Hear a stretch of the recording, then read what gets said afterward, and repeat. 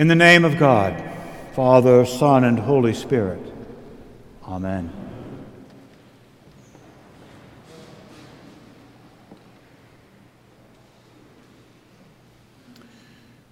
Rejoice in the Lord always. And again I say, rejoice. All Sunday services are personal for me, and all sermons are personal for me. But today is especially personal for me. Today's passage from Philippians chapter 4 has been a part of me ever since I was a child. It's an important part of who I am. Rejoice in the Lord always. Whatever is true, honorable, just, pure, pleasing, commendable, excellent, worthy of praise, think on these things. I believe that advice. I try to live that advice. Those words have guided and supported not just my ministry, but my very life. I'm touched, especially today, that my friend and choir member and parishioner of this church, Chuck Boudreau, has written a piece of music, an anthem, that uses that text in honor of my ministry during the COVID pandemic years. The beautiful Cathedral choir will sing that anthem during today's offertory. Thank you, Chuck. I begin with a confession. I'm aware that many people consider me naive. When people have evaluated me, they've often called me naive, seemingly unaware. Over time, I've concluded that that is fine.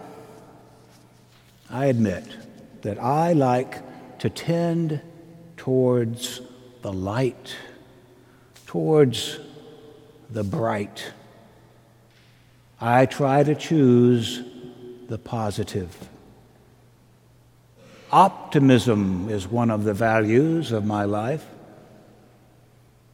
As a teenager, one of my favorite singers was a folk singer, maybe a madrigal singer, named John Sebastian, who sang things like, "What a day for a daydream," and "I'll paint rainbows all over your blues."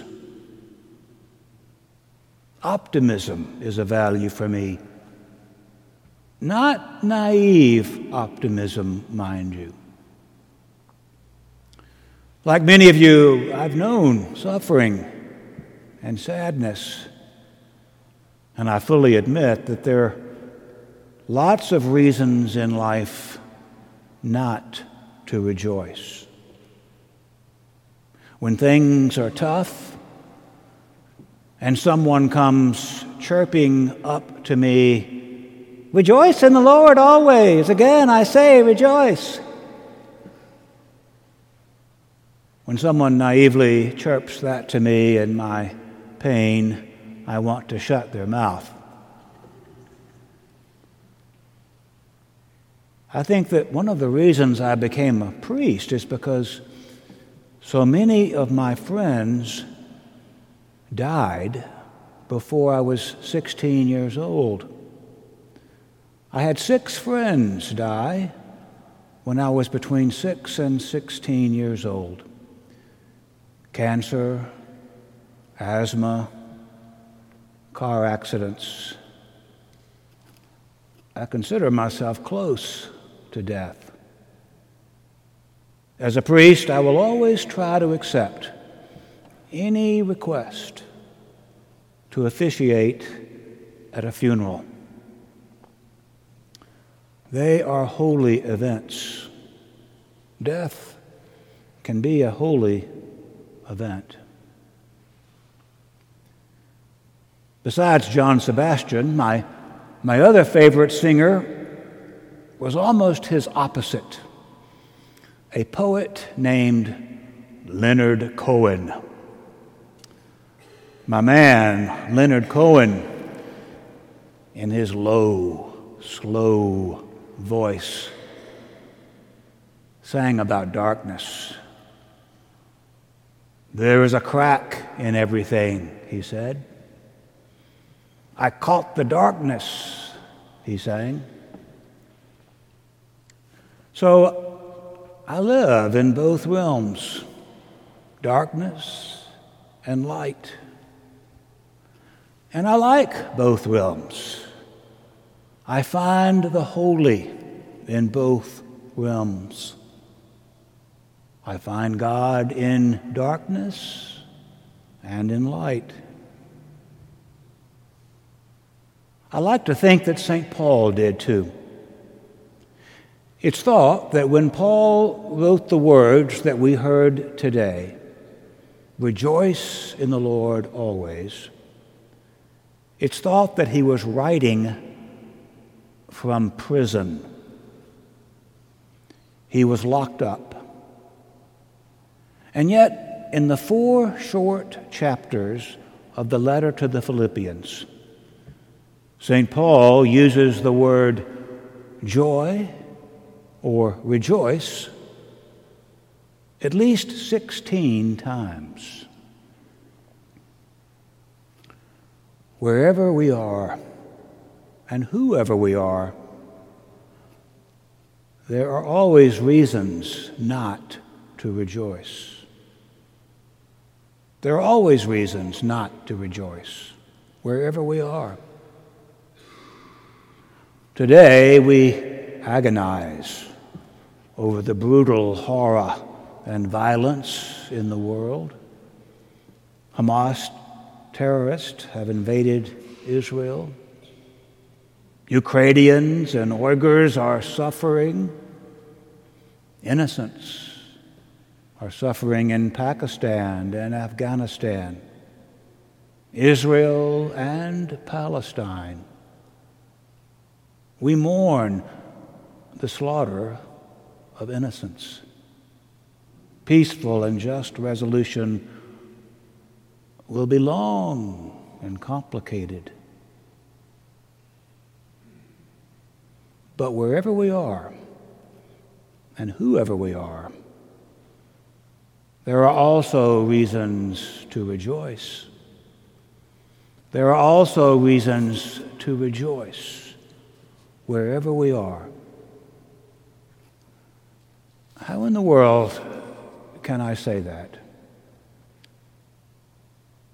I point to the advice offered by St. Paul, who was in prison. Beloved, he said,